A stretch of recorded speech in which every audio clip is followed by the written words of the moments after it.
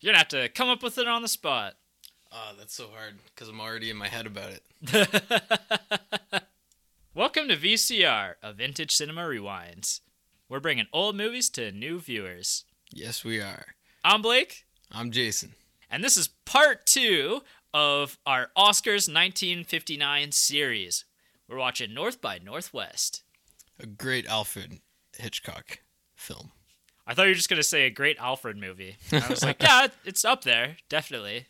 I think I like the Alfred that Michael Caine does. I think he's my favorite Michael Caine. Michael Caine. All right, this is a weird tangent. Yeah. He's not even in this. Not even a little bit. He could have been. He's pretty old. I wonder what the first great Michael Caine movie is. We should know this. We should know this. I feel like I don't even know when the oldest Michael Caine movie I've ever watched is. Wasn't he like a real suave? He was really suave back in the day. I believe that. There's a picture of him with his wife, and it's just like he is just a mean-looking motherfucker. He's like the Cary Grant of Britain. Yes. Yes. Is Cary Grant British? I thought Cary Grant might be British. I don't think so. If so, he's amazing. I thought he was British. He is British. He's a British American actor. So Okay. I think he got his American whatever Accent? you want to call it. No, his American citizenship once he came to Hollywood.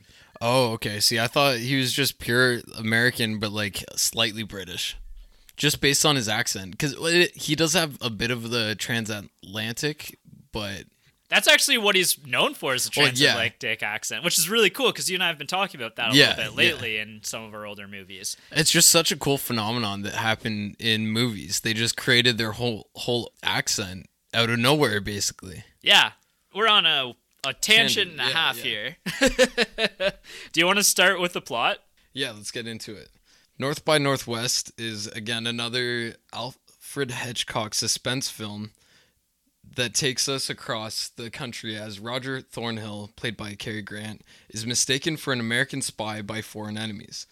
It's a fun parody of the more serious secret agent genre, and Roger, who is a wise ass of an ad man, gets kidnapped and simply won't cooperate without throwing a few quips in. He escapes his captors and goes on a cross-country adventure of love, intrigue, amazing quotes, and iconic locations. Yeah, that's a great summary. One of my favorite parts of this movie is Cary Grant's demeanor throughout. He's just irritated and confused, and it's really fun. The whole movie is really fun that way. Yeah, and you can tell at his ad firm, he's the most hilarious guy. Yeah. And he just wants to stay there in his own little world where he's the funny guy, and then he gets thrown into this whole situation where he's suspected of being a CIA agent. Yeah. And he's like, "No, I'm just an ad guy." The guy gets kidnapped, and the whole time he's just like, "Guys, I have places to be." Yeah. I have bartenders to tip. Yeah. He's just so irritated. It kind of reminds me of the Suicide Squad, the most recent film, with Idris Elba's character, and that's something that people really lamented from that film is Idris Elba's demeanor of just kind of irritated and frustrated with everything going on all of the time. And that's what I felt like with this movie. Cary Grant's just God damn it. Why is this happening right now? Why can't I just be doing whatever I want to be doing right now? Yeah. It's almost like if it was a comedy, he would be the straight man. But this is a serious movie, but he's still a comedic straight man. Yeah, yeah. That scene where he's at the train station trying to get his ticket. So when he has the sunglasses on, the ticket guy is something wrong with your eyes, and Cary Grant's yeah, they're sensitive to questions. Yeah, He's just irritated that this guy would ask him that. Yeah, and he just throws them out so quickly and so suave, and he's just, his whole character is amazing. One of my favorite portrayals in film. Yeah.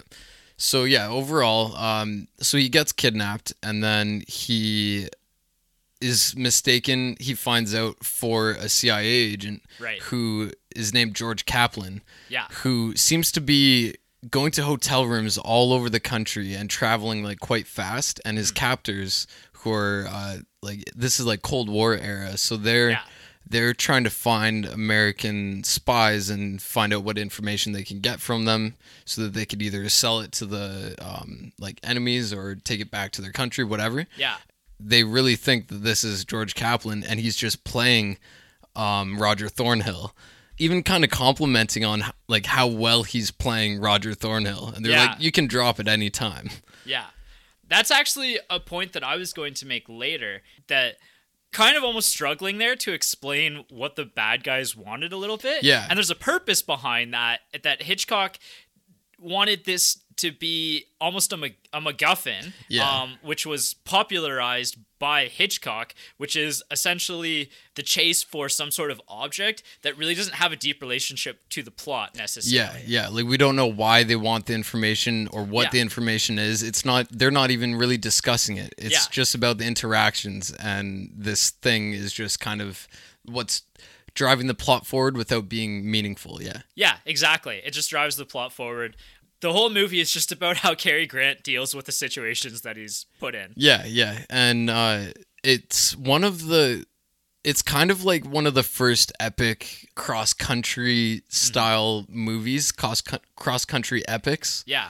Where we follow one character all the way across the country. And so that was super exciting, I think, for the audience goers at the time. Well, yeah, and we see so many really cool locations as well. Like, all of the locations where they filmed were, for the most part, on location. Yeah. And there's a couple little interesting details I want to talk about a little bit later into that when we dive into things. But that's also a really neat thing to see all of these big landmarks, and maybe if you live around those landmarks as well, how they've changed over the years too, because you and I are a little bit more removed from the US, but still a little north, I guess. Oh geez, eh? That's kind of a Minnesota accent, actually, though. So after he gets kidnapped, he is forced to drink a bottle of bourbon. Yeah. And they just force down like a whole bottle of bourbon and then put him behind the wheel of a car. To try to kill him. Yeah, to try and kill him. He's supposed to drive off a cliff. They were supposed to like start the gas, and he was just supposed to go off. But then he's kind of waking up in a blur. No, what's funny? In that moment, he's actually saying a few quotes from the movie that he was supposed to go see with his mom earlier. Oh, no way. Well, in his drunken state, you can't super understand him, but he's saying a few quotes from the movie, something like the West Side Story, I think, it was what he was supposed to go see with his mom. Mm-hmm. He gets in the car and he kind of mumbles, "I've grown accustomed to your bourbon." Then they start the car and he's supposed to go off the cliff, but he starts driving the car, so he does escape, but then eventually gets pulled over by the police. They, of course, don't believe his whole story about like these guys trying to murder him, basically. Yeah. I'm not condoning drunk driving, and neither is this movie, but it's the greatest drunk driving of all time. Oh, yeah. Yeah. Like, his acting in that was just phenomenal. Like, he wasn't really driving on roads or anything, but, like, the way he was acting and, like, falling asleep a little bit and, like, swerving, missing stuff, just phenomenal. He was just so in character. And even the scene where he's like hammered at the police station afterwards is, again, just like very in character of him, just kind of being irritated but being too drunk to even explain it. Yeah. Like, they give him his phone call and like he won't dial the number, and he won't like put the receiver back down. Like, he's just really drunk and plays that so well. And like, he calls his mom and they're like, "You better make good use of your one phone call," and he calls his mom to say he couldn't make it to the movie or something. Yeah, he just kind of rambles on for a little bit. Yeah, I'd score this movie as a film about mistaken identity. It's probably one of the greatest mistaken identity films. Alfred Hitchcock was just so ahead on like creating all these things. Yeah.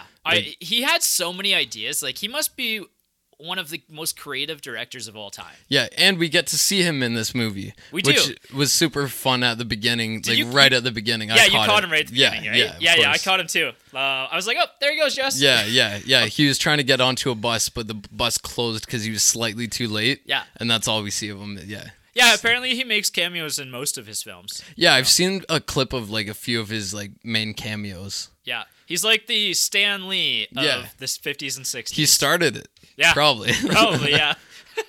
And so this is also one of like the first parodies of like a style of movie that he's done. It was a self-parody almost. Like this movie has like a really interesting connection because it's like you said, it's kind of a parody. But then a lot of the ideas and the way that the film is framed is then used later in other like spy thrillers and stuff like that. So let's save some of this to legacy because I want to get into spoiler talk a little bit there. Yeah, for sure. So let's talk characters and people you may know. So our first character that we've already talked about a little bit here, or quite a bit actually, is Roger Thornhill, the ad exec. So when the movie started, I had really deep Mad Men vibes from this. And I was like, oh, Jess, like this is going to kind of be like watching Mad Men, but like in real time. Yeah. Very different direction from Mad Men, but it's kind of cool to see that timing and that comparison in the clothes that they wore. As somebody who's a massive fan of the TV show Mad Men, I really appreciated that. Yeah. So the very first intro scene we see with Roger Thornhill is him speaking with his secretary about like things he needs her to do. One of them is like to message his some kind of lover.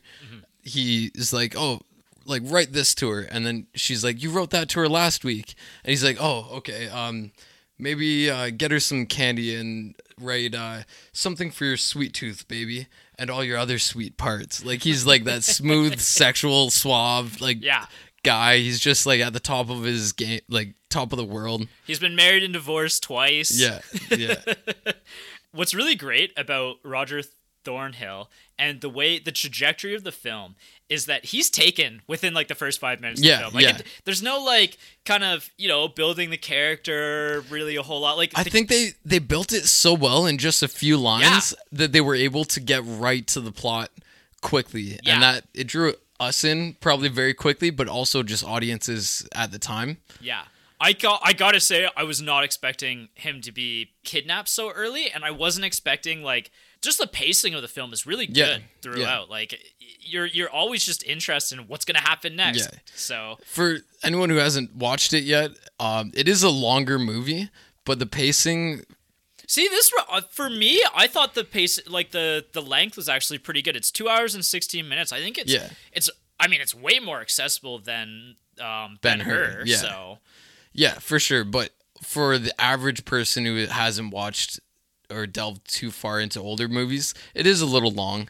And that's where like my partner's scale is off a little bit this week, where it was a little too long. But the interactions just drew me in so much that you don't really notice the time.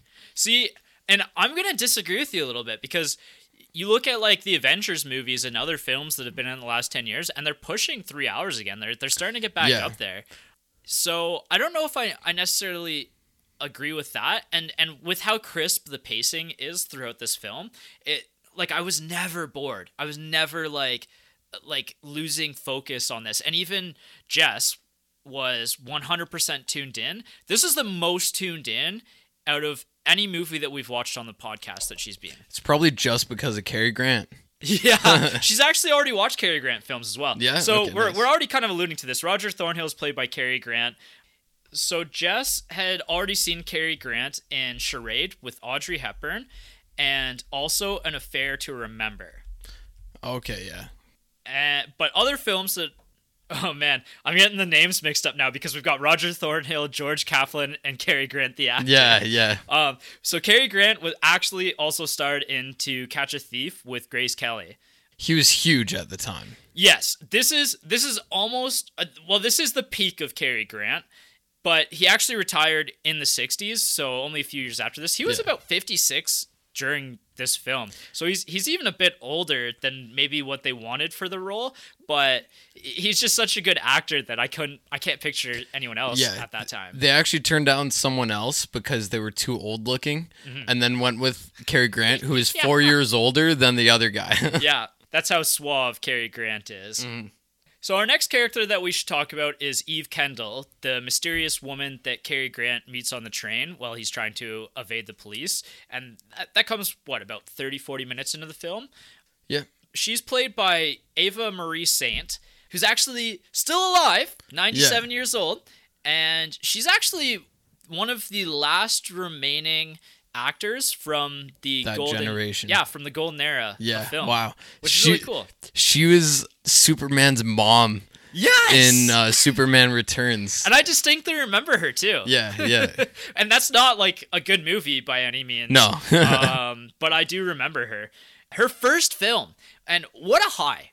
Her first film ever was On the Waterfront alongside Marlon Brando. Yeah. And in her first role, she won the Oscar for supporting role. Yeah, just absolutely amazing. Just like she hit a few just huge movies, and she deserved it. She was such a good actor in this, and she was just as electric as Cary Grant was. Yeah, and they meshed very well. Yeah, yes they did. The on-screen chemistry was there.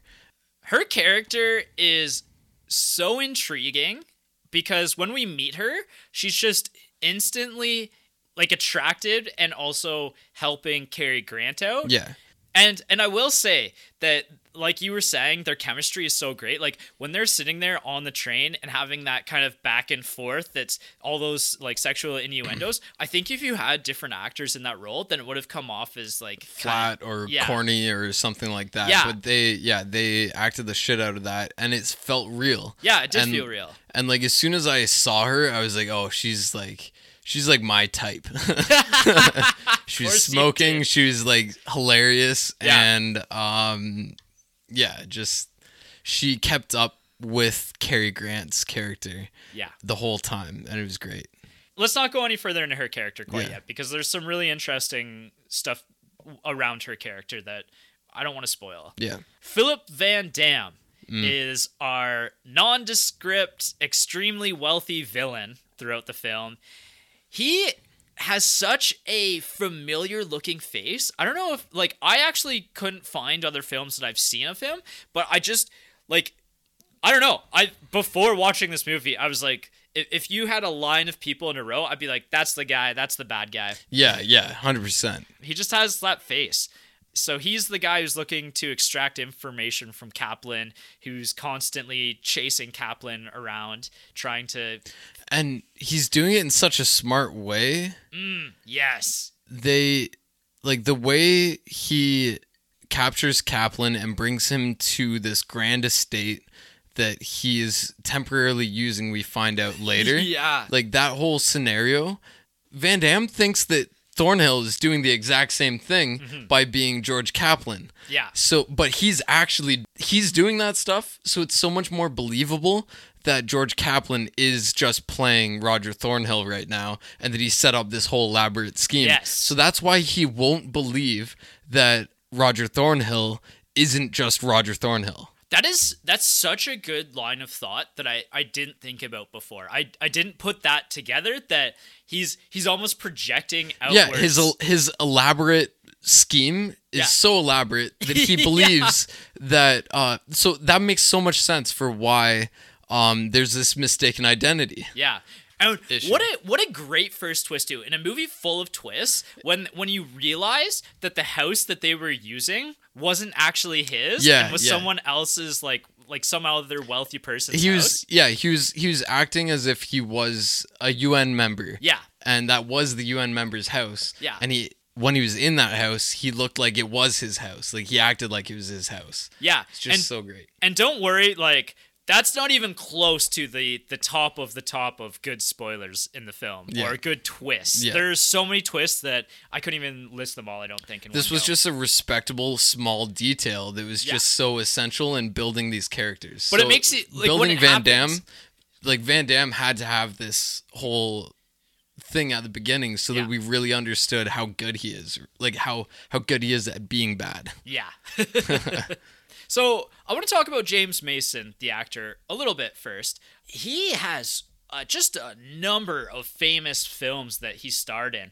And also the directors that he starred in with films is kind of incredible. Let's look at the list here on Wikipedia really quick, because I think Wikipedia actually summarizes it extremely well. He was in A Star is Born, which just had a very recent remake, which was extremely popular and I believe even won some Oscars.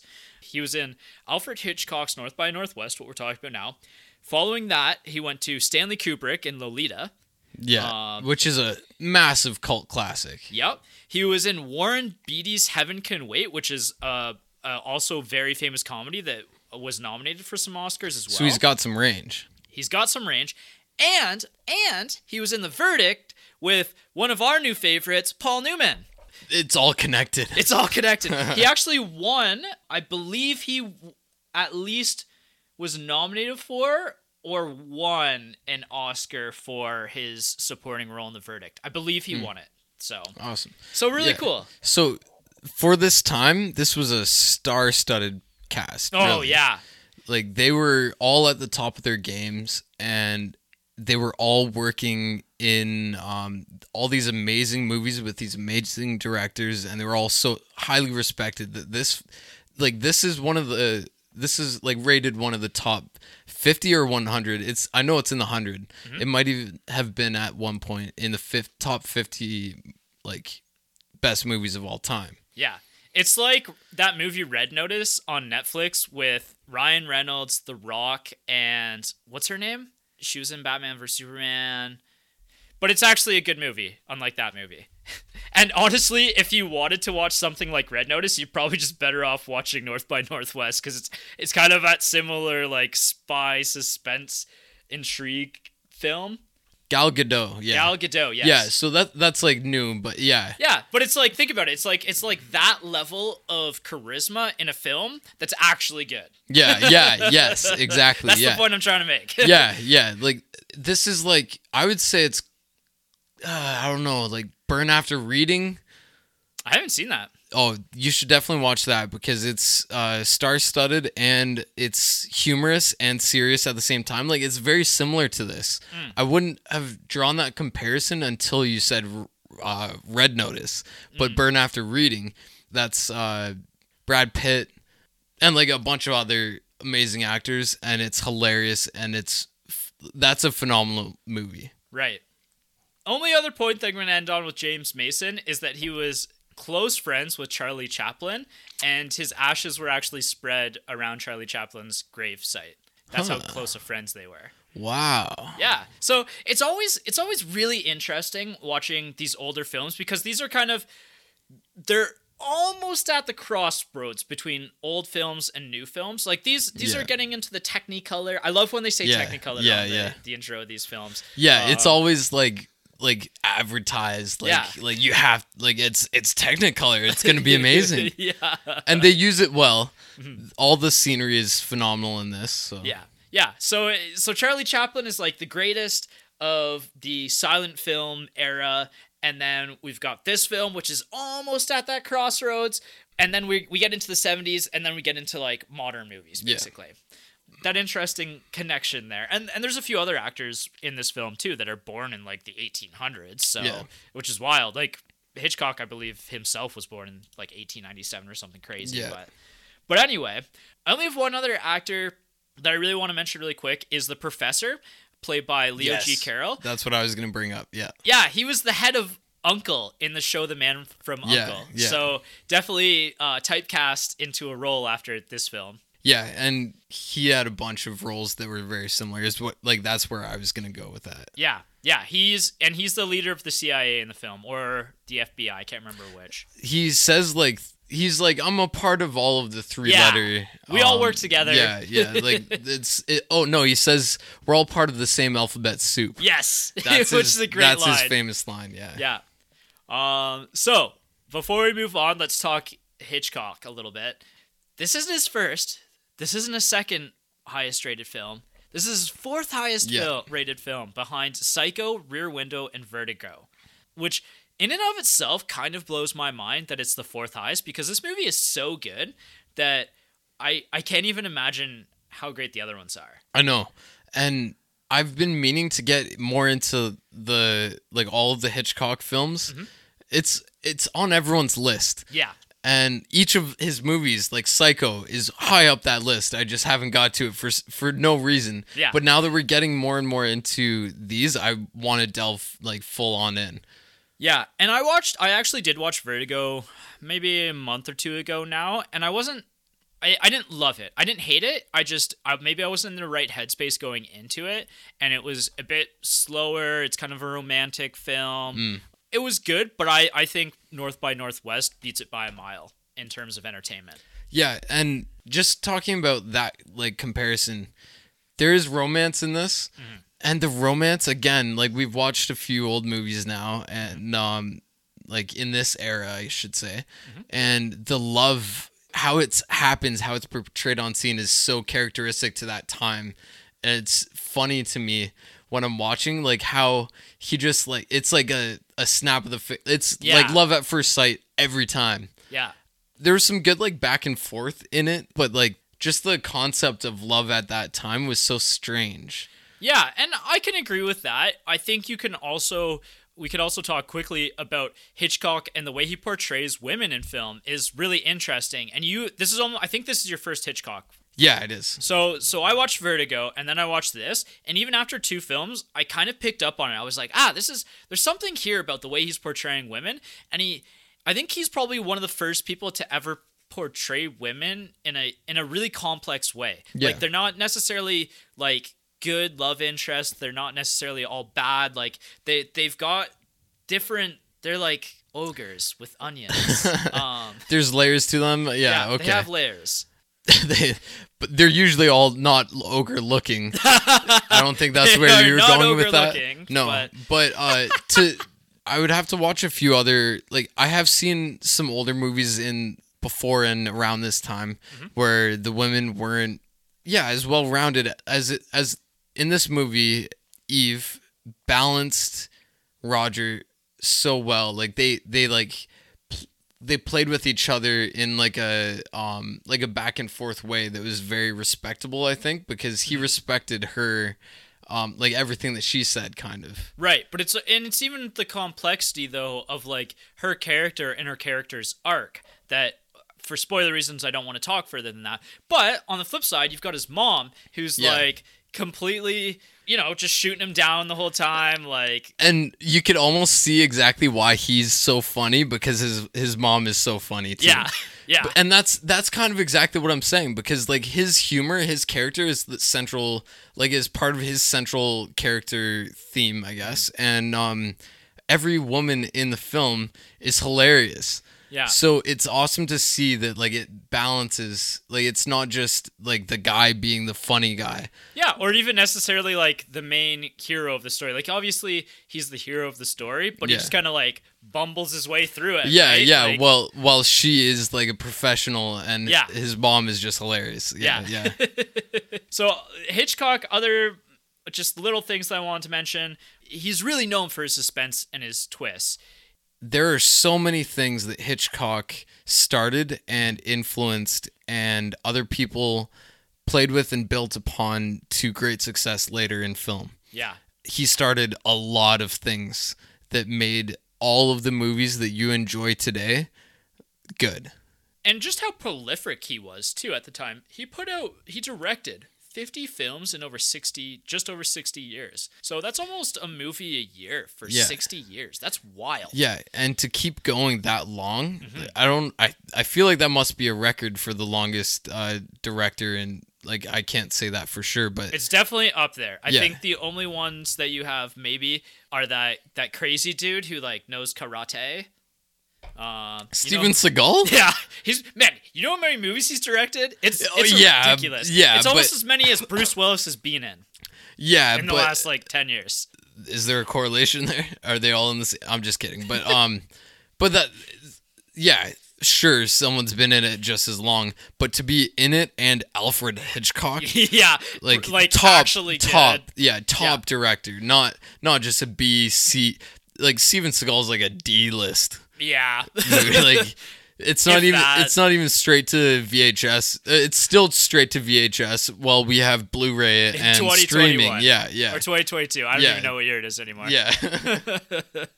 Yeah, so Hitchcock, he was known as the master of suspense. Yeah, yeah. To have that suspense built into such a funny, enjoyable movie was amazing because he was known so much for just like the scary suspense Yeah. where you're worried throughout the whole thing. You're like, Yeah. what's going to happen next?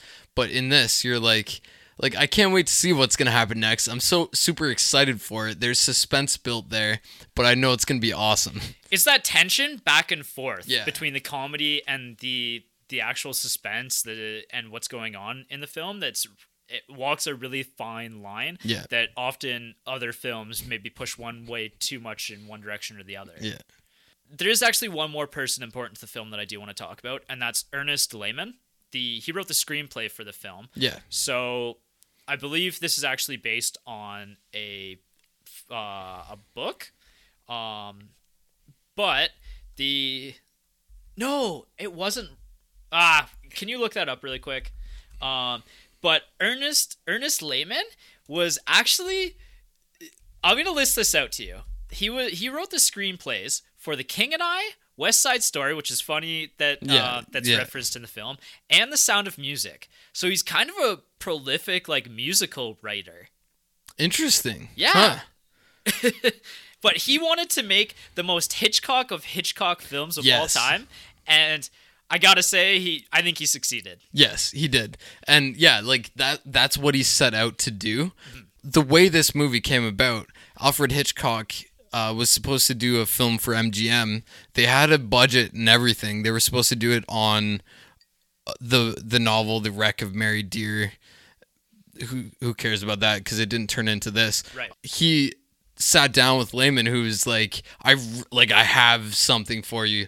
And like they just had to work together. And Alfred Hitchcock was like, I want something where there's a like mistaken identity with kidnapping and Oh yeah, what's the four heads of the United States thing? Mount Rushmore. Yeah, Mount Rushmore. He also had a fourth thing in it that didn't make it into the movie as well. There was something big and crazy that they wanted to do too. They just came together as two people that wanted to work together and build something, and they had like three like main ideas, and they just ran with it. And Lehman just knocked it out of the park for Alfred to actually also knock it out of the park. Yeah, actually, this is what they wanted, and Lehman was like, "There's no way we could do this." But Hitchcock wanted the hero to be stranded, like in the middle of nowhere, like we see in the film. Yeah. But he wanted the villains to try to kill him with a tornado. And Lehman was like, how Do we just wait for a tornado? like, how are they going to do that? Yeah. Like, how are we going to film that? Yeah. No. But that turns into one of the most iconic scenes in cinema ever. And one of my favorite scenes in cinema ever. Wizard of Oz? No, in this film. Oh, okay. I don't want to talk about it. I'm just kidding. I'm kidding. I don't want to talk about that scene anymore because it's coming. It's so good. It's so good. It reminds me of so much. Like, I'm probably gonna see the comparisons of what happened in that scene to like other stuff that I watched throughout the rest of my life. I think because it's such a great tense scene. But I can't talk about it yet because I don't want to ruin it for you if you haven't seen this movie yet. All right. Well, let's do who is this movie for? Obviously, if you're a Hitchcock fan, like, I don't know why you haven't seen this yet. Yeah. If you have the idea that you want to watch an Alfred Hitchcock movie, then you should watch. I would say start with this. This is a gateway. It's definitely a phenomenal start to getting into Hitchcock. I agree. I think this was a much better accessible watch than Vertigo was.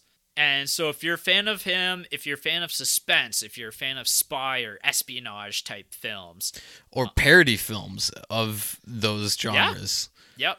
Like, what was it? The one with Steve Carell? Get Smart or yes, something. Get Smart. Yeah, Get Smart. Which in itself is based on a TV show, which came out, I believe, in the 60s, following this film. Yeah. Which probably has its roots in something like this as well. Yeah. So he's basically trying to be like George Kaplan, but also James Bond. So it's a whole parody of that. Like it's almost its own genre. Yep.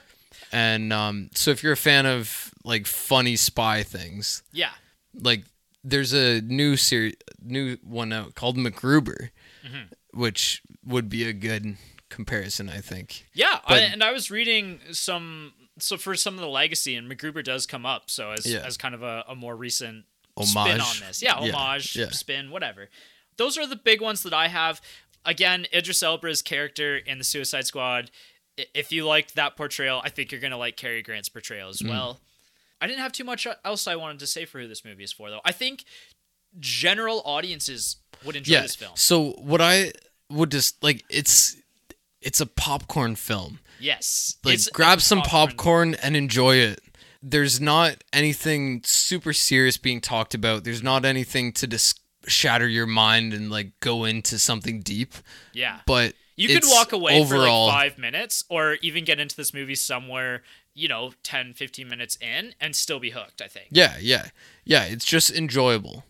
So enjoyable. So when to watch would be Friday, Saturday night. You know what? I would say Friday night. I said Friday night as well. Yes, nice. I think there's a distinction between what I want to watch on a Friday night and what I want to watch on a Saturday night. Yeah, because Friday night you are done with the week and you want to enjoy something. Yes. Whereas Saturday night you have a bit more energy and you might be like, let's go into something. Yeah. Yeah. I very much agree with that. That's the exact take that I had. We're actually recording this on a Friday because we're a little bit late. And I kind of, now that we say that, want to rewatch it tonight. But oh, there's so many movies to watch, though. Yeah, but this one's good. I can't wait to watch this again. Yeah. So the other thing is like it's such, again, and I've already said this before, but the 200 hours and 16 minutes is so crisp. It's never plotting. Like it's always moving at a good enough pace that, even if you're a little tired on that Friday night, you're going to be okay with it. Yeah, and honestly, almost every single one of the lines that Cary Grant says is so entertaining. Yeah. It just keeps everything moving forward. You just want to hear more of what he has to say. Yeah. And how the other characters react to it, because the other characters have great lines in response or that lead to him saying something hilarious. So, yeah, I would say like the dialogue is almost what keeps everything going. You know what that reminds me of, actually, is the movie Fletch from the 80s with Chevy Chase. Chevy Chase would be a good... Yeah, I could see that. So he basically, everybody plays an extremely straight character, and he's a wise ass throughout the entire film. Yeah. And it's a spy movie as well. I bet you that is very much rooted in this film, 100%, yeah. Because, Chevy Chase, he's so...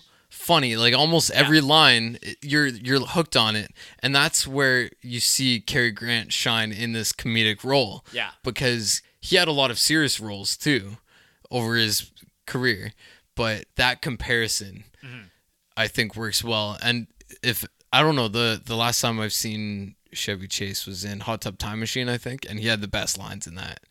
Yeah, movie wise, probably. Yeah. I think of him in Community. But, yes. Yeah, that's more recent. Yeah, he's slightly different character there. Yeah, but I mean, all of his shit's funny. Oh yeah, he's hilarious. Yeah.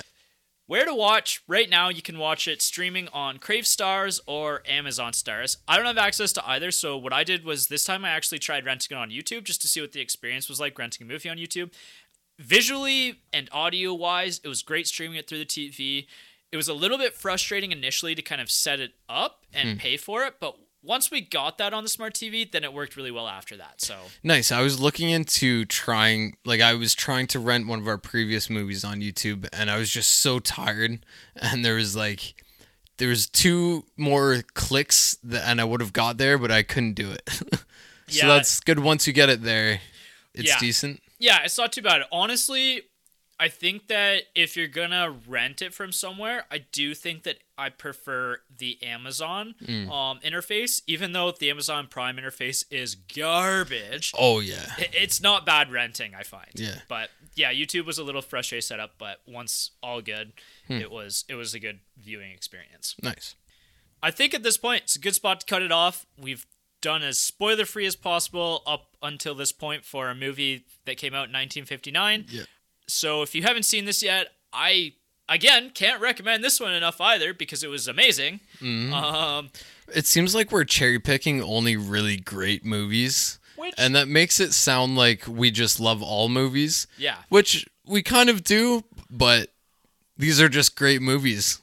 Yeah. I mean, we did watch Soylent Green, which you and I weren't, like, we didn't super high on. Yeah. But we're talking about a podcast about great old movies, trying to get people in the old movies. Yeah. So I feel like we're doing the right thing, talking the movies that we want to talk about. But it's not like we're gonna pick all the worst and just make a whole podcast about that, right? Yeah, there's already podcasts for that for old bad movies. That's true.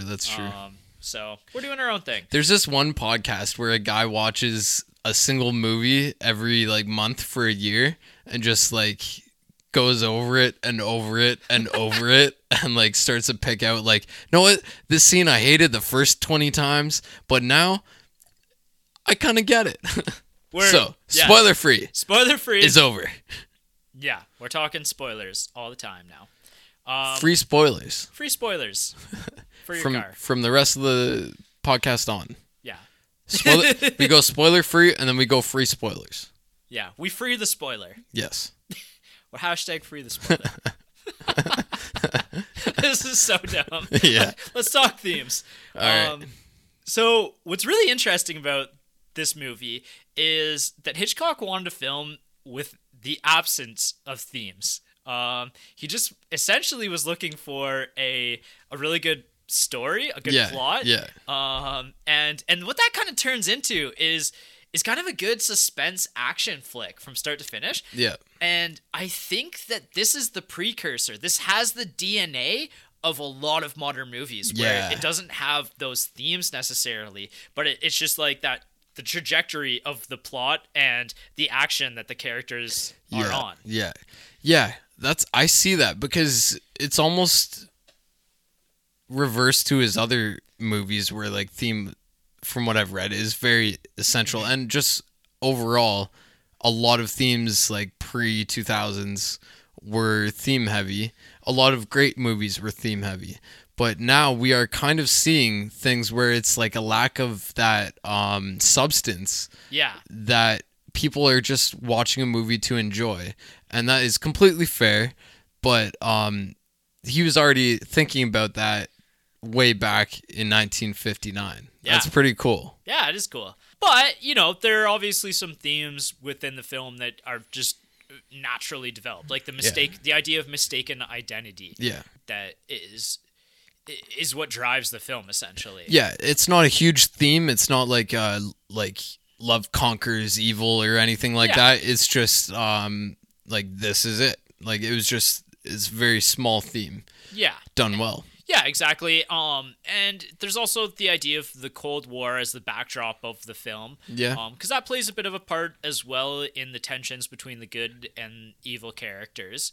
But otherwise, there really isn't much else to talk about for themes. Yeah, like the love part, it's there, but it's just like comedic and it's a little intense. It's their kissing is not very sexual. They were kissing. They were just pressing their mouths together. So you can't say that's a theme. I love how you're rating their kisses. Can we make that a segment? Like, yeah. Just rating kisses in movies. Honestly, their kisses were like a 4. Like it was like when I like you ever go see like your cousins and they have kids and you see their kids who are like 3 years old kiss their mother and it's like they don't understand what a kiss is. They're just pressing their mouth against someone else. That's exactly what the kisses looked like, but they acted it up, but they didn't do anything. I don't think every film needs tongue in it though. You know what I kind of wish there was in this just because it looked like they were just smashing faces without doing anything. You know what all right, So this is a whole side tangent here, but I'm really enjoying this. All right. What's a 10 in your mind for kisses? Because I've got it in my head already. Ooh. What's the greatest kiss of kisses? Because like I said, I've already figured it out. In film, I'm assuming we're talking about, not in my life, because that gets a little... I can't talk about that. Or it's sad. I don't have one off the top of my head. All right, head. you ready for mine? Yeah. All right. It's obviously The Princess Bride, because there was... Yeah. You remember the quote where he's like, there was the greatest 5 kisses to ever happen in the history of humankind, and this one blew them all out of the water. Yeah. Like... Yeah. Was it the best on film? I don't know, but it was like, I see the connection. That was pretty funny. I see that. Yeah. That's such a great movie.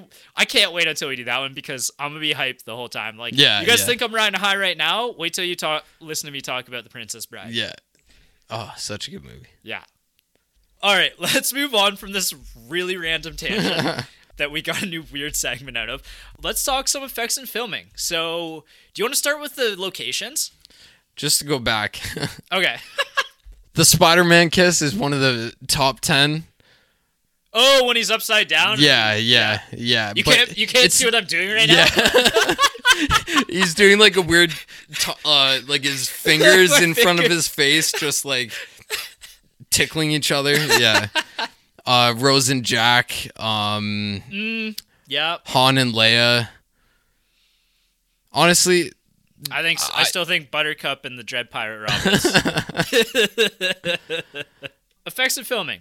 So, locations. So, a lot of the locations are filmed on the location of the famous set. Like, they filmed that on Rushmore. And something that Hitchcock really wanted to get, for whatever reason, he was really fixated on this, was to get Cary Grant inside of Lincoln's nose sneezing. Yeah. And the people who, I guess the rangers or whatever, who maintain the park, the people in charge of the park. Yeah, were eventually just like, you know what? They were like, how would you like it if Lincoln was sneezing in Cary Grant's nose? And it was like, all right. Yeah. Like...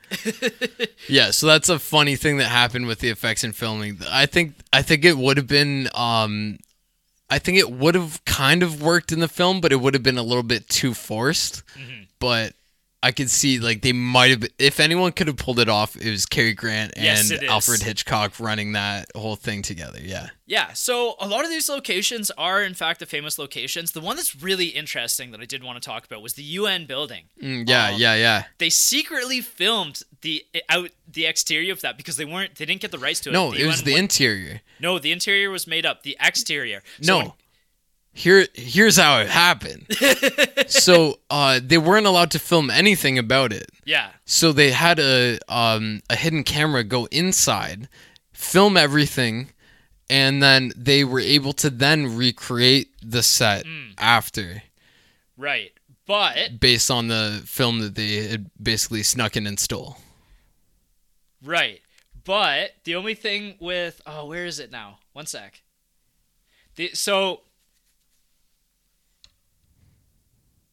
So yeah, they did film the exterior of it secretly. They basically had Cary Grant pull up in a taxi right outside of it and then walk into or across the plaza. Yeah. And somebody actually like recognized Cary Grant as he was walking. So if you're watching really closely, you can actually see somebody like do a double take as Cary Grant. Oh, no way. Yeah. Oh, that's awesome. Which is funny because it also kind of works into the movie too, right? Because at this point in time, Cary Grant's like a wanted man. Yeah. So it doesn't stand out, but it does stand out. Yeah. Oh, awesome. One of the main things for me was just through my interest in film. I had watched like years ago a clip probably on YouTube of like random scenes where someone in the scene broke the fourth wall, and one of them is the classic scene in North by Northwest where Cary Grant gets shot by Eve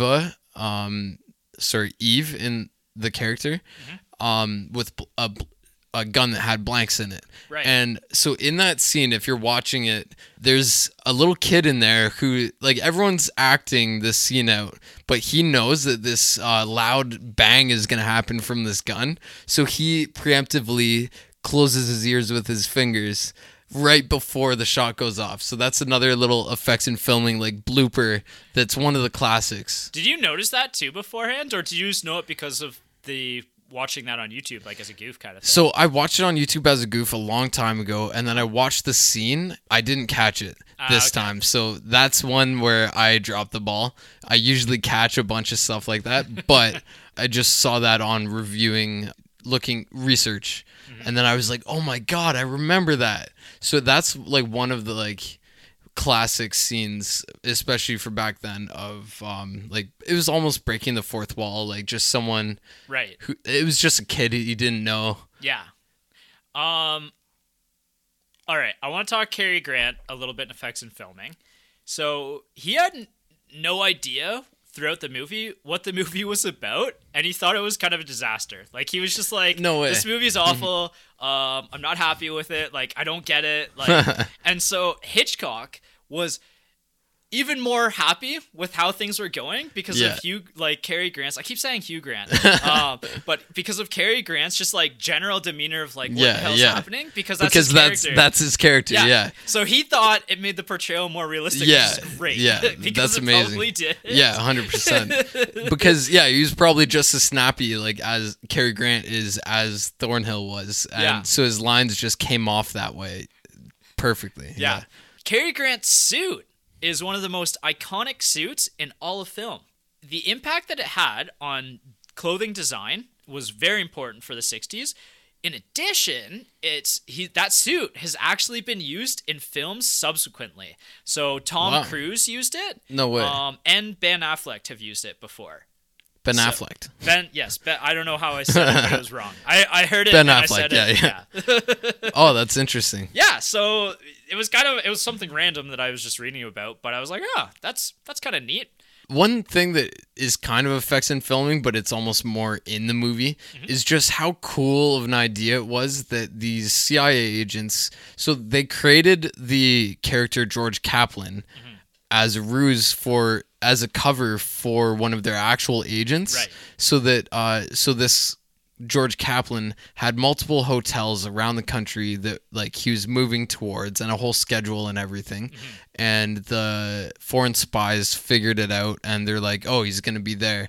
And then every single hotel room, like they created this elaborate identity where someone would call the reception from his phone in his hotel room and say, oh, I need my suit cleaned, and or like I'm gonna check out at this time, or forward this mail for me. So that was just like a really cool concept. Yeah, I agree. I feel like hadn't happened before, and I don't know if I've seen someone do that since, really. No, because I wasn't expecting it. I was really confused by it. Yeah. Because often in older movies, you almost feel the twist coming because they've just been parodied so often. Yeah.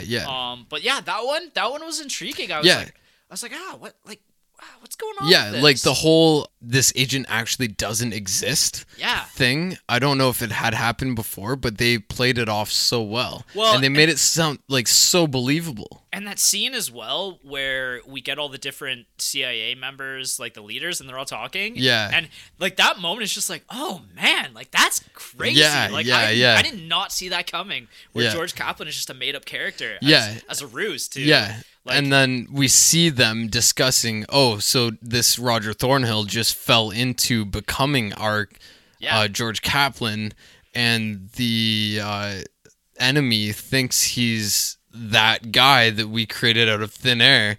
We have to leave this. We have to let him, like, we have to let it run its course. And that kind of sets that idea in, like, the public, like the audience's mind, like, okay, like the CIA really is doing all this crazy shit. Yeah, it's just written very well. Yeah. And the ideas are very unique and even hard to like copy in other films. Yeah.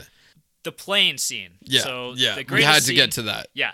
So this is like the chariot scene from Ben-Hur. This is, I agree, and that's what's on the poster is like Cary Grant running away from the plane. Yeah. This is like one of the most tense scenes in all of film, where you really don't know what's going to happen because you know whatever's going to happen, it's not going to be good. He's agreed to meet up with a CIA member, but you know that who he's agreed to meet up with is not the CIA, it's actually the bad guys. So he's like suspicious. There's trucks just blasting by him, kind of thing. Like somebody could take him out at any moment. Yeah. You get this car come out of like the cornfield just slowly, and you're like, yeah. oh, that must be George Kaplan Yeah. or whoever's gonna grab him now. Yeah. And all the while, there's the little plane. What's it called? Where it's the crop dusting plane. Yeah. Is in the background. He's kind of watching it. It's in the background. It's in the foreground the whole time. And then the guy who steps out of that car that comes out of the field. And they have that tense moment where he's like, "Are you who I think you are?" Yeah. And the guy's like, "Well, I don't think so." But like you don't know if he's actually being honest or not. Yeah. But the guy does come off as like, I didn't think it was him either. Like as soon as they started talking, I had the quote. He's like, that's strange. Because they're waiting for the bus. He's like, I'm just waiting for the bus to get into town. He's like, that's really weird. And Cary Grant's like, what? He's like, that plane's crop dusting over there, but there's no crops. And then it's like smashes you in the head. You're like, oh, yeah, that's weird. Yeah. and then so he gets on the bus and leaves, and then you see like the bus moves away and the plane's coming straight for him, and you're like, oh damn, it's on. Yeah. And what the man at the prairie crossing said. So Roger goes up to him. He's like, "Your name isn't Kaplan, is it?" And the guy's like, "Can't say it is because it ain't." And like that's a classic like type of line. I've heard that before too. So it's another quote that kind of comes up later in films, I feel. Right. And yeah, like that scene, well crafted. And then even just like how he ran into the corn, like you could tell this is just an ad executive. Yeah. Like you can feel that from him. Like he's not used to, like he's not a soldier, he's not a ex-CIA or anything like that. Like the way he like flops onto the ground, the way he acted, that was just phenomenal. Yeah, it's such a fun scene, and it's the tension that it builds as you're like, is this it? Is this it? Yeah, is this gonna happen? And like, you kind of had this idea. Well, you basically know at this point that Eve was playing him. Yeah, but you don't know what's gonna happen at this scene. Yeah, it's such a great scene. So the plane itself was a real plane. However, the plane crash was actually a model truck and a model plane. Like they were large models. Yeah. But that's what they used to film that scene. I feel like they did it well. I wouldn't have known that without looking that up. Yeah. And that's where I was actually really interested in learning about that scene, because it wasn't like with the boats in Ben-Hur where you could kind of be like, you know, like those are obviously not the real boats, like, and you could kind of tell that. You can kind of tell, but the waves and everything look so real in that. Yeah. Anyways. It was close. It just wasn't quite there. Whereas the plane scene, like, I legitimately was like, how did they just film that plane running into that gas tank there with, you know, like, how do you film that without killing somebody? Yeah. So it was really interesting the way they did that. There's a few just things that I like to look at.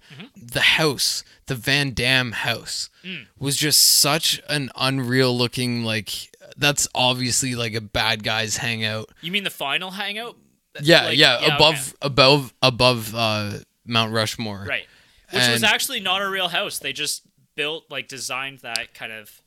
Yeah, like it wasn't an actual house. I wished it was, because I was like, I want to go there. I want that house. Do you think anybody's ever rebuilt that house somewhere? Like some I hope so. Someone like Frank Gehry. Like that looked like if you're into architecture, Frank Gehry built some amazing architecture, and like this reminded me of that.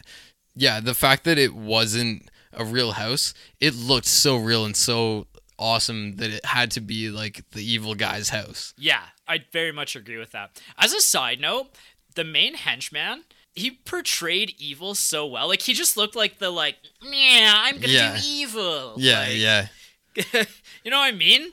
Yeah. And I was like, I've seen this guy somewhere, and I haven't, but he's just such a good job at portraying evil that, like, I feel like he's been imitated since. Yeah, you're talking about the one who, like, actually, like, he was the one in, like, the lighter brown suit, I feel like, throughout the movie. No, he's like he's Van Damme's, like second guy. This Yeah, that guy. yeah. In the final scenes, he did such a good job because I didn't know if he was about to shoot Van Damme. Yeah. For real. And that's where like that kind of plot twist. I thought he did shoot him. I was like, oh my god, like this is quite a twist here. Yeah, and then they come back at you with, I found Eve's gun full of blanks. Yeah. Like he actually like aimed at him and shot him. That scene actually got me. Yeah, I really enjoyed that scene. He actually, I wasn't going to get into this, but there's also some homoerotic stuff going on with his character as well. He wanted to portray his character as in love with Van Damme. Yeah. Whereas Van Damme, like the James Mason was like, no, I'm not. Like my character's not in love with him at all. It's kind of cool that, again, in 1959, another film as famous where they're as exploring that area of... And Hitchcock loved it. Yeah. He loved it. He was like, yeah, like the way you're playing this character is great. Yeah. All right, let's talk score. I don't have much to add to score on this one. It was Bernard Herrmann who scored this film. He actually scored most of Hitchcock's films, as well as Citizen Kane, The Day the Earth Stood Still, Cape Fear, Taxi Driver, and The Twilight Zone Show. So, pretty prolific. Yeah, very prolific. Yeah. Those are all, like, classics in their own genres. Exactly. I don't have much to talk about in score other than it's a very atmospheric score, and it really adds to what's happening in the film. It's not something like Jaws that like has that theme. Yeah. But it's not its own character within the film or anything like that. Yeah. I wouldn't say that. I do add the asterisks in though, where I actually re-listened to it last night and I could distinctly visualize in my mind what was going on during the different points in the score. It does a really good job of tying in what's happening in the film to the music and the tone of the music. Yeah. I thought that was really cool that I watched this movie about a week and a half ago and it was my first viewing, so there's obviously scenes that have really stuck with me, but to listen from start to finish to the score and be like, oh yeah, okay, I can picture like Cary Grant being kidnapped. I can picture Cary Grant now on drunk in the car now he's on the train. Like it was kind of cool to have that connection while I was listening to it. Yeah. Know what? To go back to effects and filming, this tiny little thing was so funny. The little razor, the little shaving kit was just such a funny little add-in. So in the train, Eve has her own apartment compartment with a non-suite, and so that you could stay overnight and be comfortable. And in the bathroom, Roger Thornhill goes in there and he finds like the tiniest little shaving razor and the tiniest little brush, and then he uses them later, and he puts the shaving cream on his face with this little thing, and it disguises him from the police for a little minute.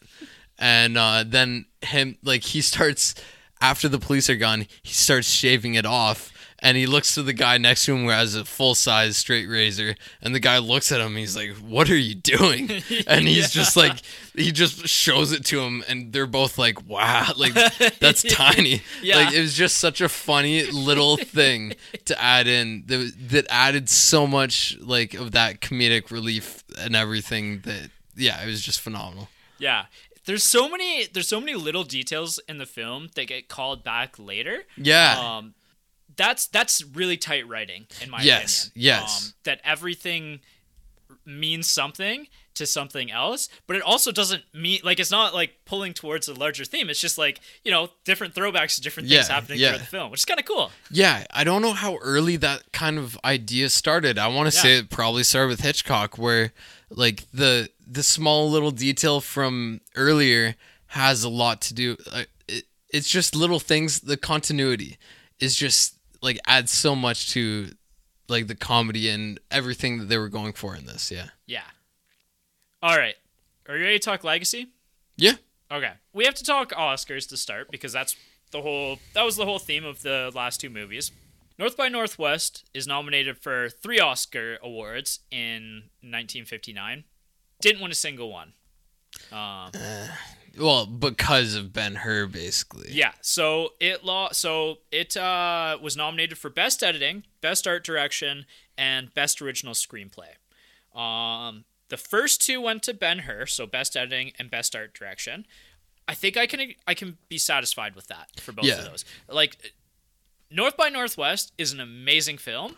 They had great editing, too. Yeah, like, and again, this is where we talked last time a little bit. I want to watch 5 years before, 5 years after, and see the movies and if any of them can compare to these two films, because 1959 was a really good year for films, apparently. Yeah. It's like Muscle Cars in 1969. Like, it was just, that was the year for them. Yeah, exactly. So, Best Original Screenplay, they lost to a movie called Pillow Talk. Is really funny because that, you and I, before deciding on the two films that we chose, we looked at probably almost a dozen films that came out in 1959 that either got a lot of Oscar nods or didn't get Oscar nods. Or were just like some of the classic actors and actresses of the time. Exactly. That we have wanted to watch. Like, yeah. Pillow Talk wasn't even on our radar, which is wild.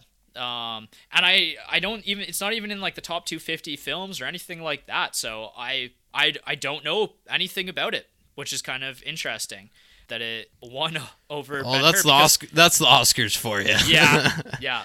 Partially. I think, and you know what? I think that realistically that this maybe should have won over that. And that's me just saying based on having no knowledge of what Pillow Talk even is. But so we talked about the nominations, but we didn't talk about Cary Grant and not being nominated for Best Actor.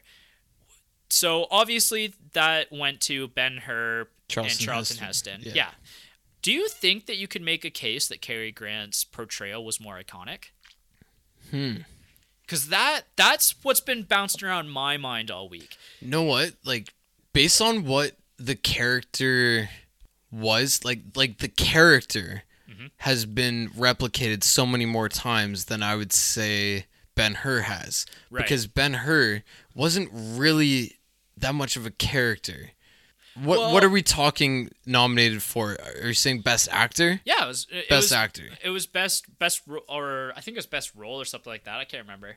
Yeah, like it depends on the definition that we're looking at here, because I would say Cary Grant's North by Northwest, Roger Thornhill, is a better character that is long-lasting and referenceable than... It's just Best Actor. Yeah. I think that I could make an argument that Cary Grant, his portrayal was just more entertaining, was more complicated and dynamic than Ben-Hur. Like, so we talked Hugh Griffith in the last one and him playing the Sheik and how electric he was in there. Yeah. And I think in terms of Best Supporting Actor, I think hands down he's got it out of any of the supporting actors in those two films. Very much so. But I think that just with how I don't know, it's really hard to say because we're comparing apples to oranges here, because Hugh Grant's character is, again, he's like that irritated like ad exec who's taken way out of his comfort zone and just suave but also like so I would say there's almost like a split between, like, Charlton Heston's character was very old school, whereas... he's playing a biblical character. Yeah. He's playing... like no, he's but like, I mean old school film. Like, every portrayal was a little bit overacted. Every, like, his sneers were a little too sneery. His love was a little too lovey. He was, like, as far in, like good character looking for redemption. Like, he was like the nobleman. Yeah. And it's almost boring to a certain point. Like, he just played the character and he wasn't the character. Whereas Cary Grant was he was so in the role. Yeah. Like, nothing takes you out of it. For Cary Grant's role, nothing takes you out of it. And to me, that's a better acting, better character, better portrayal. Yeah. With Ben-Hur, a few things did take me out of it, where I'm like he's really trying to act this up.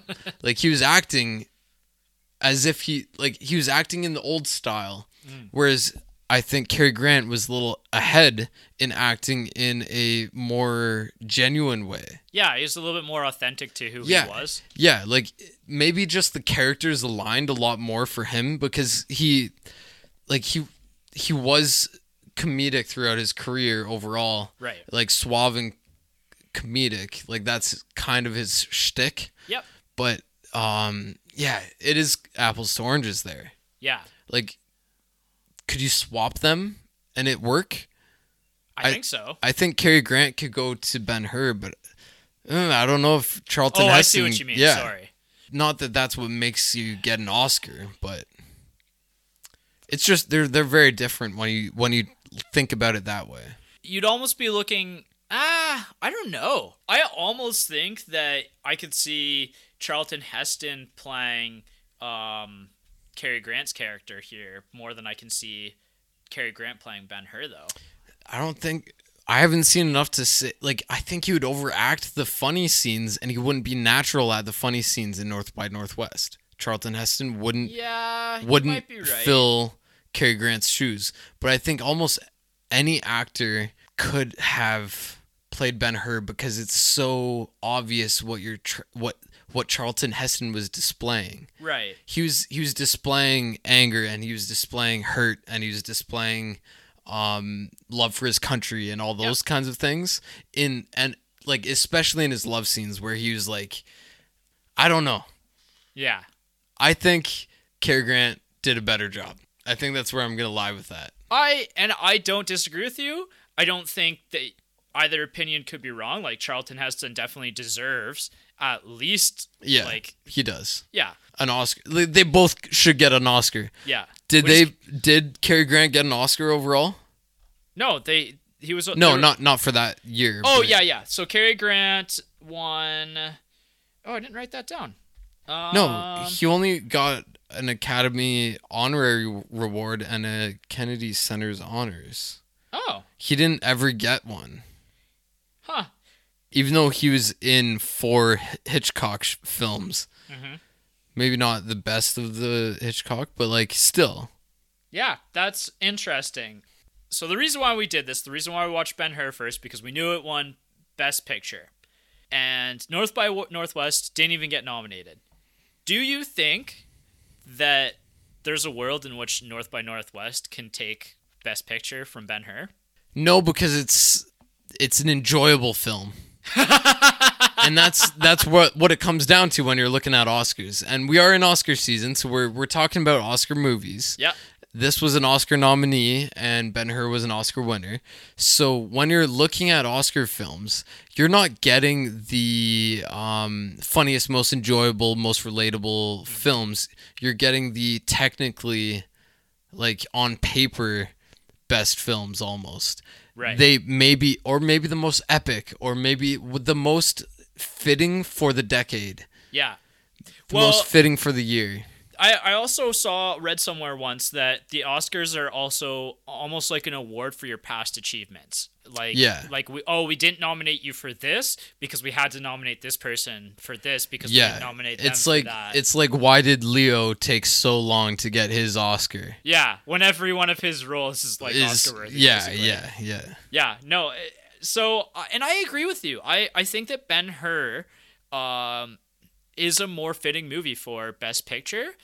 Now, in terms of like audience enjoyment, if you look at the ratings, North by Northwest is the highest rated film from 1959 on IMDb. It comes in at number 97, so it just makes that top 100. Yeah. Whereas Ben-Hur is actually 182nd. And Ben-Hur is even lower on that top 250 list than another movie from 1959, Some Like It Hot, which I've heard also really holds up. Yeah, honestly, I think that makes sense because overall, like, the majority of Oscars, they're respected for what they were, but they're maybe not as enjoyed. Yeah. And that's why I think the Oscars mean something and they don't.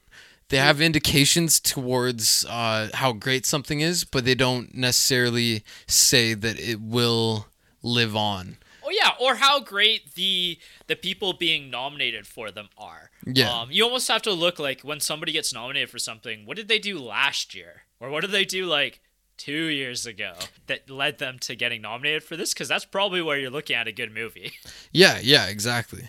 So Hitchcock, I wanted to talk really quick about his Oscar track record. He was nominated for Best Director 5 times throughout his career and never once won an Oscar.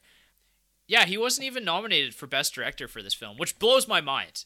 Like, how can you not be... It was phenomenally directed. Yeah, That's a snub in my opinion. So, yeah, what did it mean? It's all politics, I think. And that's where I think a lot of what I've seen about the Oscars comes down to is politics. Mm-hmm. Who deserves it, who's paying, who's influencing who to give what. The Oscars are a little of it's kind of a wild card in itself, because let's say you watch every phenomenal movie for any given year. Mm-hmm. You're going to find like a top 10, and each of those could be like you probably have your top pick. Yeah. And it's not in the running because the other ones had better people financing them, maybe, or the directors earned it through years of service to the industry, or the group of people nominating them have a certain taste that doesn't quite align with that. Yeah, and like the politics of the year. Yeah. Like, let's say it was like the 2018 or whenever Me Too came out. That would influence what was in the Oscar picks. Yeah. So the only other Oscar comment that I wanted to make was that the screenplay writer Ernest Lehman was nominated 6 times throughout his career for Best Screenplay and also never won throughout that. And we already talked about what his movies were that he made. But he was the first screenwriter ever to receive an honorary Oscar in 2001. So they did cool. kind of recognize him eventually, which is good. Yeah. Was he still alive during it? Or was it posthumous? I think he was still alive during it. I'm pretty sure I read. I think he died in 2003. Nice. I don't know if I'm remembering that correctly at all. Fair. But so let's talk the influence here. So we've already talked about this a little bit, but this movie influences this whole spy genre for the rest of time. Period. Like, James Bond was directly influenced by this. The books had already come out by this time. Yeah. But Ian Fleming was so inspired by the way that this film was created. He wanted Hugh Grant as his first James Bond. Do you mean Cary Grant? Sorry, Cary Grant. Damn it. Did it again. Yeah. I don't know why I have Hugh Grant on my mind. House. But yeah, so...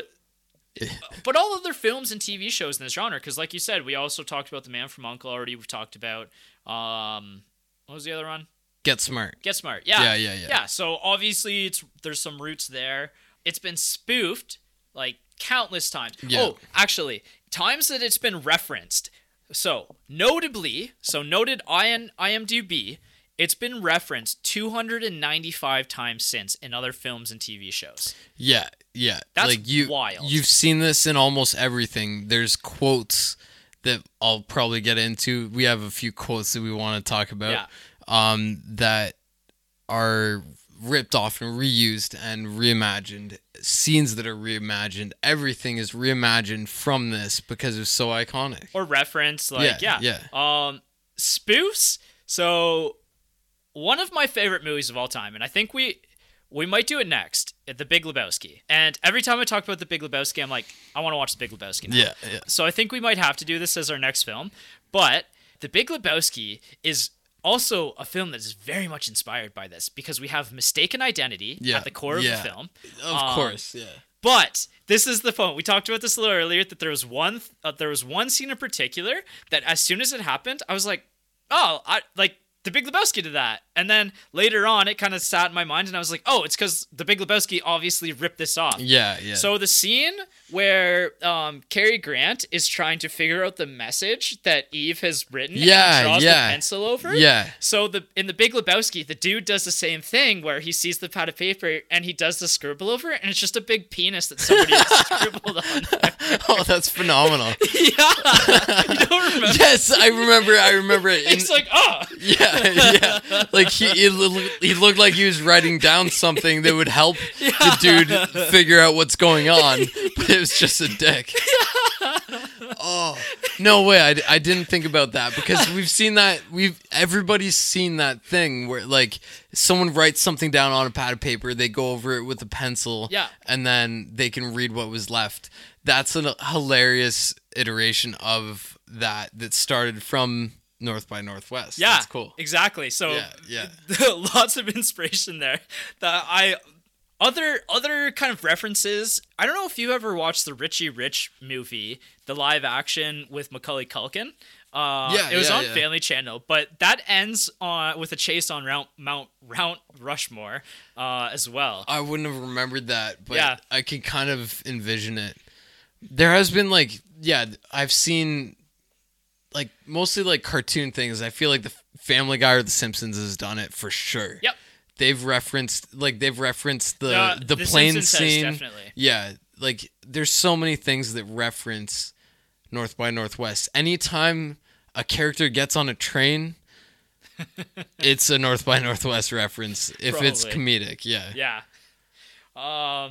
But yeah, like this movie just hits hooks in so much of our culture even today. Yeah. I don't know. It's good. Yeah. I'm losing it. All right, let's get into our personal reviews. I think at this point, if you don't know where we sit on this, I don't know what to tell you. I loved this movie. It's the suspense is so good. Cary Grant's portrayal is so good. Yeah. It's one of my favorite portrayals in film. Maybe this doesn't quite make my top 20 movies of all time, but for portrayals, it's up there.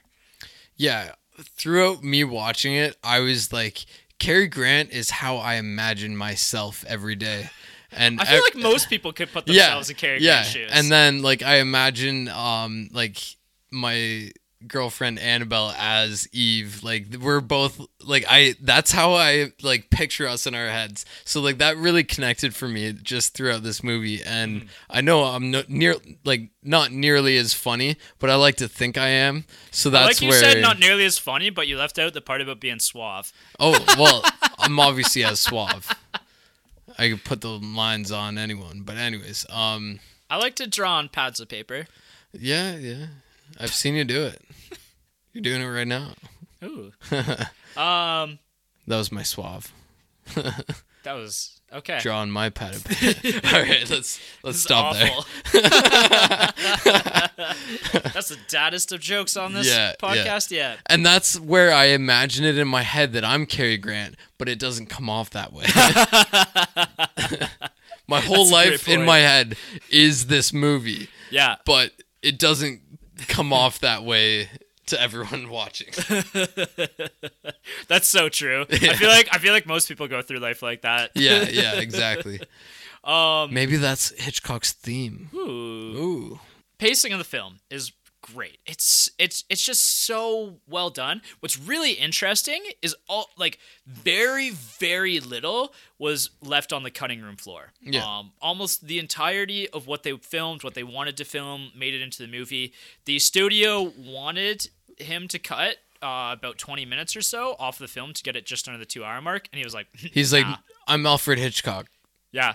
What are you going to do about it? He had his guy go back and read the contract, and it said that he had complete artistic freedom, and he was like, nah, we're not doing that. Yeah. Nice. So that's really great. Partner factor, Jess loved this movie. This is the most I've seen her invested in a film that we have watched for this podcast yet, and that's saying something. Yeah. I would honestly say this is probably one of the most easily watchable of anything that we've reviewed so far. Yeah. And the most enjoyable for that Friday night movie, which most people are in the vibe for, especially these days. That's kind of what we need. Yeah. And so my partner factor, Annabelle had previously watched this, and this is where I think the debate is for the pacing. It's but at the same time, I want to argue against her because she doesn't like old movies for their pacing. So basically, for an old movie, I think this had great pacing. Yeah. For a new movie, it doesn't. For someone who's used to watching modern movies, it's not the best pacing. There's just some because parts in like the first 40 minutes. I would say like maybe 20 minutes into like around the 50-minute mark. 55-minute mark. I could see you maybe making an argument for a little bit of awkward pacing. Yeah, just in the middle. The ending is phenomenal. I love how they ended this movie. It was a weird cut. I don't know if I liked that it. or not. I You liked did? it. Yeah, like that made the whole thing like end on such a nice note for me because that's exactly how I imagine like me. Like that's something I would do. Riding off into the sunset. Yeah. So just in case anyone hasn't watched it at this point, the very end scene is they're running across and like climbing down Mount Rushmore, climbing down the faces of the presidents and everything. And then Eve is like about to fall off the cliff. Right. And Roger like is holding on and he's like, just hold on a little bit longer and like try and like grab, like come up. Yeah. And like he's like trying to pull her up. And then as she's like reaching up and finally getting back onto solid ground, it cuts to what they just referenced like a few minutes before about how if they escape this whole crazy scenario, they want to go back on the train and ride across the country together and just really enjoy their time. Right. And so it cuts from her about to fall off the cliff to her pretending that she's on the cliff still, but she's on the bed of the train and he's pulling her up. And she's like, I don't know why you wanted to do this again. And he's like, I just like I just like remembering that whole scenario. Yeah. And it's just like, it goes like, that was just such a nice little ending for me. Like I left the movie smiling my ass off. Yeah. And I agree with that. And I enjoyed the ending too. But for me personally, the way it was cut, I wasn't the biggest fan of. I didn't like. It was too. I don't know. It was, yeah.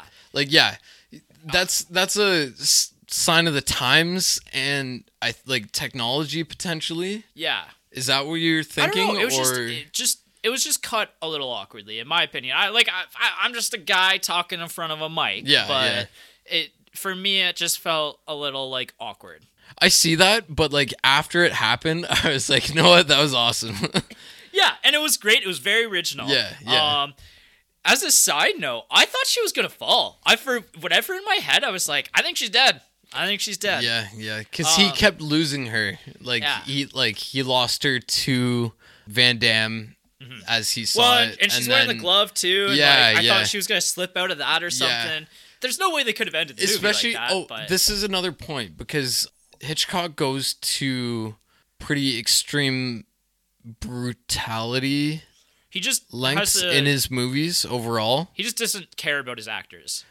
Yes. Not to the same extent of Stanley Kubrick. Kubrick terrorized his actors. Yeah, but what I want to say is that like in his films there was a lot of like gruesome acts and stuff like that. Oh, okay, and I see what you mean. We were kind of expecting that from somewhere in this. We see a little hint of it with the UN guy getting a knife in his back. Right.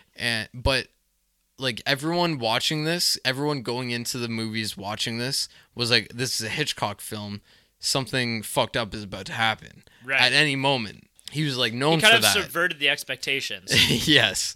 To take a modern reference and apply it backwards. So that's funny. Yeah. But the fact that he waited like almost until the end for like someone to die was pretty unexpected. Like you were expecting a lot more things to happen in that path, and that's where he like built suspense up till that point, but it wasn't a central theme, which was different for him. Right. Maybe it's because I've watched Indiana Jones a few too many times, and I've watched Elsa fall a few too many times in the third movie. Yeah. That I just had in my mind. I was like, she's dead. Yeah. I wasn't sure either, like, as I was watching, but, like, I kind of felt confident that they were about to win. Yeah. Overall, I think we said most of the things about this movie that I enjoyed, and, like, I've been pretty forthright about that. Just how much I really liked Cary Grant's portrayal of Roger Thornhill. He was hilarious. And like subtly hilarious without like the character wasn't trying to be hilarious. Yeah. He was just being himself, being like this like smart ass. Yeah. And constantly like it was just that was his character and it was phenomenal. Well, and it sounds like you're a big fan of Ava Marie Saint's portrayal as well. Yeah, like those two combined on stage was phenomenal. I guess that's my favorite word tonight, phenomenal. But I have a word usually of the night too, and I'm sure I'm Yeah. going to listen to it for 6 hours while I edit it. yeah, so. yeah. Let's talk quotes. And for once, I have a quote that I am so excited to share because it's so good. It's one of my favorite quotes. It's my favorite quote from the movie, but it's one of my favorite quotes of film. And I'll just read it again. Roger Thornhill, he says, "Now you listen to me. I'm an advertising man, not a red herring. I've got a job, a secretary, a mother, 2 ex-wives, and several bartenders that depend upon me, and I don't intend to disappoint all of them by getting myself slightly killed." Yes. And that is like the line that I knew before knowing where it was from. Mm-hmm. I've heard this line before just as like in reference and everything. And that line as it played, because I wasn't expecting it, I didn't know it was in this movie. Yeah. It hit and I was like, oh my God, yes. Like that was just such a good line. Yeah. The whole if you left it without the several bartenders, it wouldn't have landed. No, the several it was that bartenders part. was just phenomenal. Yeah. Like there's several bartenders that depend on him. Like amazing. Yeah. I like if that was Lehman who wrote that, like he deserves the Oscar just for that. Yeah, I agree. It's such a great line. It's such a great line. Yeah. You know what my other favorite line was? What's that? It's basically a whole scene. Roger Thornhill is escaping. He escapes out a window in a hospital after he has been shot with air quotes with the blank. So he escapes out his window. His door is locked. He escapes out the window and goes into the next window of this hospital. And there's a lady in a hospital bed there, and he comes in the window and she's like, "Stop!" She's like freaked out. Someone's coming in her window. Yeah. And then he's like, "Oh, excuse me," and he starts moving towards the door again. And then she puts on her glasses and then sees him. Like he's an attractive guy, and that's referenced throughout the film. Yeah. And so first she's like, "Stop," and then she's like, "Stop." Like, and then he pauses and he's like, no. like he's like, "I've already been through this. Like I've done enough for a blonde girl already. Like I've been roped into this whole situation just for a blonde girl right now." Like that was such a funny scene. Yeah. It was tiny, but it was so characteristic and so perfect.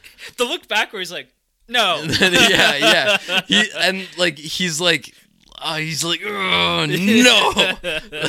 like if it was any other situation, and he just came in this lady's window, and she was as attractive as she was, and he was as attractive as he was, he'd be like all over it, because that's almost like the speed within which he fell in love with Eve earlier. But then they just kind of recreate that just to like be like, "Oh man, that was perfect. That is good writing." Yeah, I agree. I'm still laughing about it. Yeah.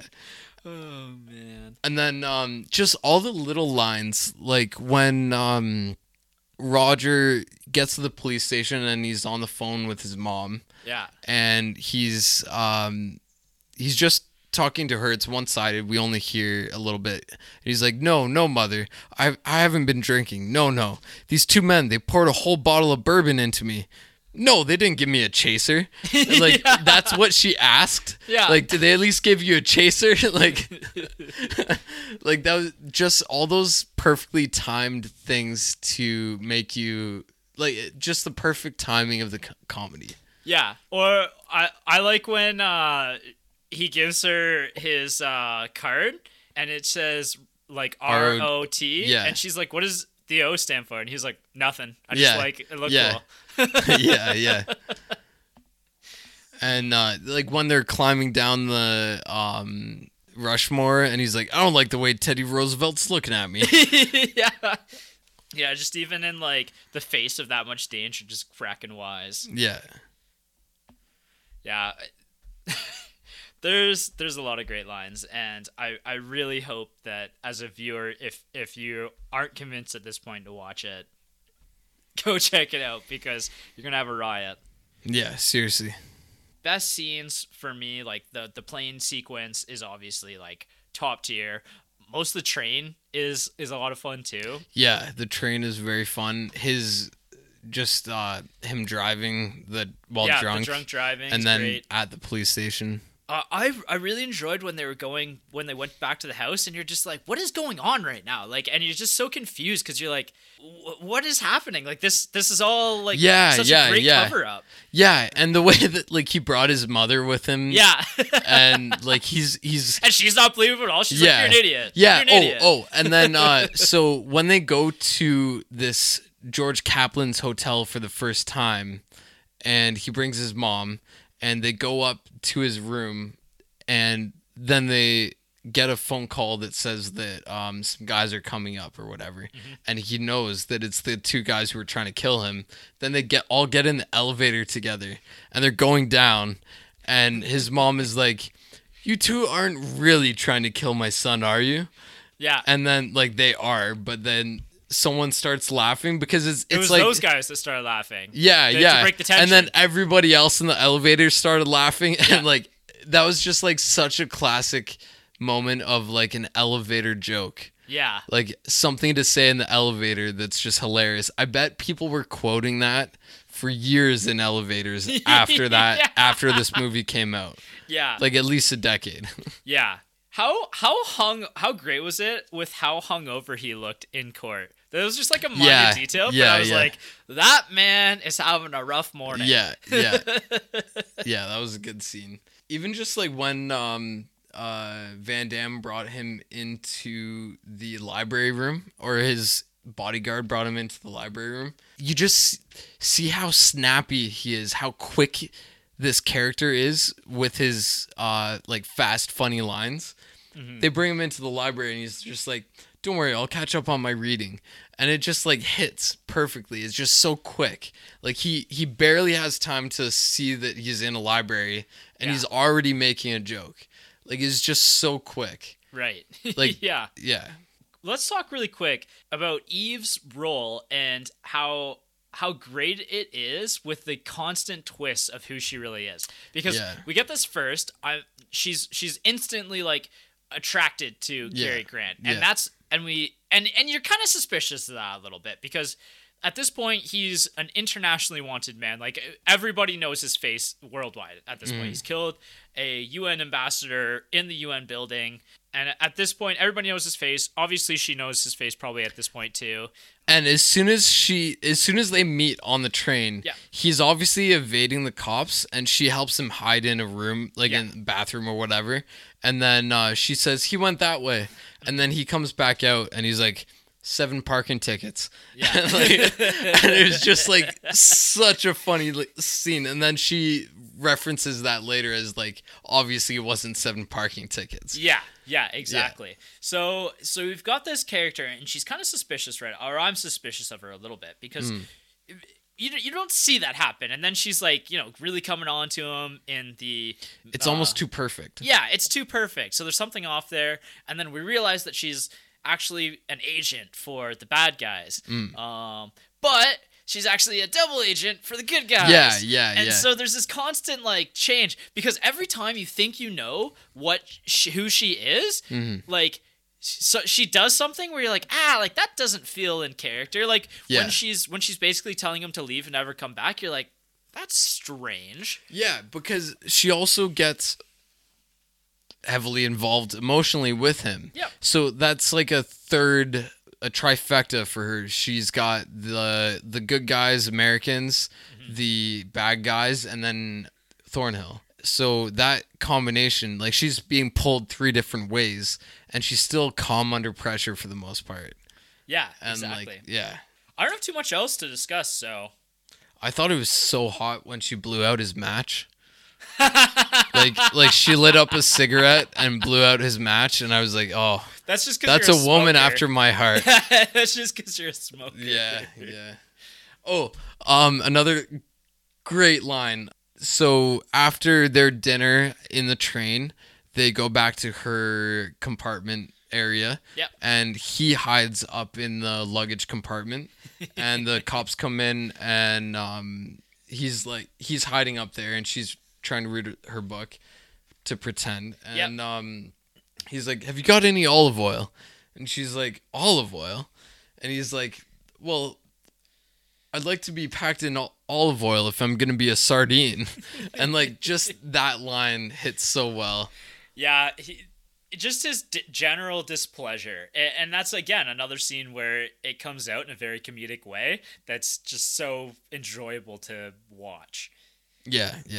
I thought I caught on that he was gonna fake his death in front of Van Damme, but like it was obvious. It was leading up to that. Well, yeah, I wasn't shocked by it by any means. No, but yeah. It was really well done though. Still, because you saw in the background her talking to the professor too. Yeah, which was really interesting. Yeah. Then another scene that is legacy-ish. Roger Thornhill is holding on to the cliff, and the bad guy henchman comes up and steps on his hand. Yep. That must have been the very first iteration of the Lion King. Yeah. Because that is the Lion King move. That's like Scar's move. Yeah, 100%. Everyone our age knows that move. That's a great connection that I didn't notice. But yeah, when that happened, I was like, "Ooh, that's a dick move. That's a real bad guy level move." Yeah. And just overall, I think like I have to see more Hitchcock movies, but from everything that I've read, I would say the consensus kind of is this isn't the best Hitchcock movie, but it is a favorite. I could agree with that. I bet you it's something like Stephen King and The Stand, where Stephen King and The Stand are just so good. They're so like iconically Stephen King, but they're not necessarily everybody's favorites. Yeah. This is the most digestible, most enjoyable of the Hitchcock films. Yeah, I agree. I'm really excited to see the rest of them because especially after watching two of them now and starting to understand what made Hitchcock so great as a director, I'm really looking forward to seeing those other very well directed films. Yeah. I don't really have too much else to add. Like, I think we've discussed all of the great spots. Like, this is such a good movie that you got to see it for yourself. And I'm glad that I finally have watched it because it's probably a movie that it's been in my peripherals for a really long time. Yeah, and all the references, like I knew so much about this movie before I started watching it, and then I started watching it and I started pulling all this information that I had previously seen about it, and I'm like, oh, this is the movie. Yeah. Yeah, so it was very enjoyable to watch. Yeah. So, okay, so I think it's a good time to wrap it up. Do we want to clamp down on The Big Lebowski as our next movie, or should we leave it open? I'd say leave it open. Regardless of whether or not we do The Big Lebowski, I'm probably going to watch The Big Lebowski soon. That's fair. So, okay, well, let's leave it open then. We'll figure something out. I think we are going to do comedy, though, next. I think, even though this one had, like, a good lightheartedness to it, Cary Grant's phenomenal, but I think I still want to head like out of Oscar season with something. Yeah, a pure comedy. Yeah. We'll find something good, I'm sure. Anyway, I think that's it for this week's. We're sorry that we're a little late. Sometimes life happens, but I think we'll put out this one, and then we'll put out one a week later so that we're back on our regular schedule time. For all of you listening. So on a positive note, you get one within a week of another. Yeah, so yeah, you're welcome, but also sorry. Tune in. All right, have a good one, everyone. See you next time.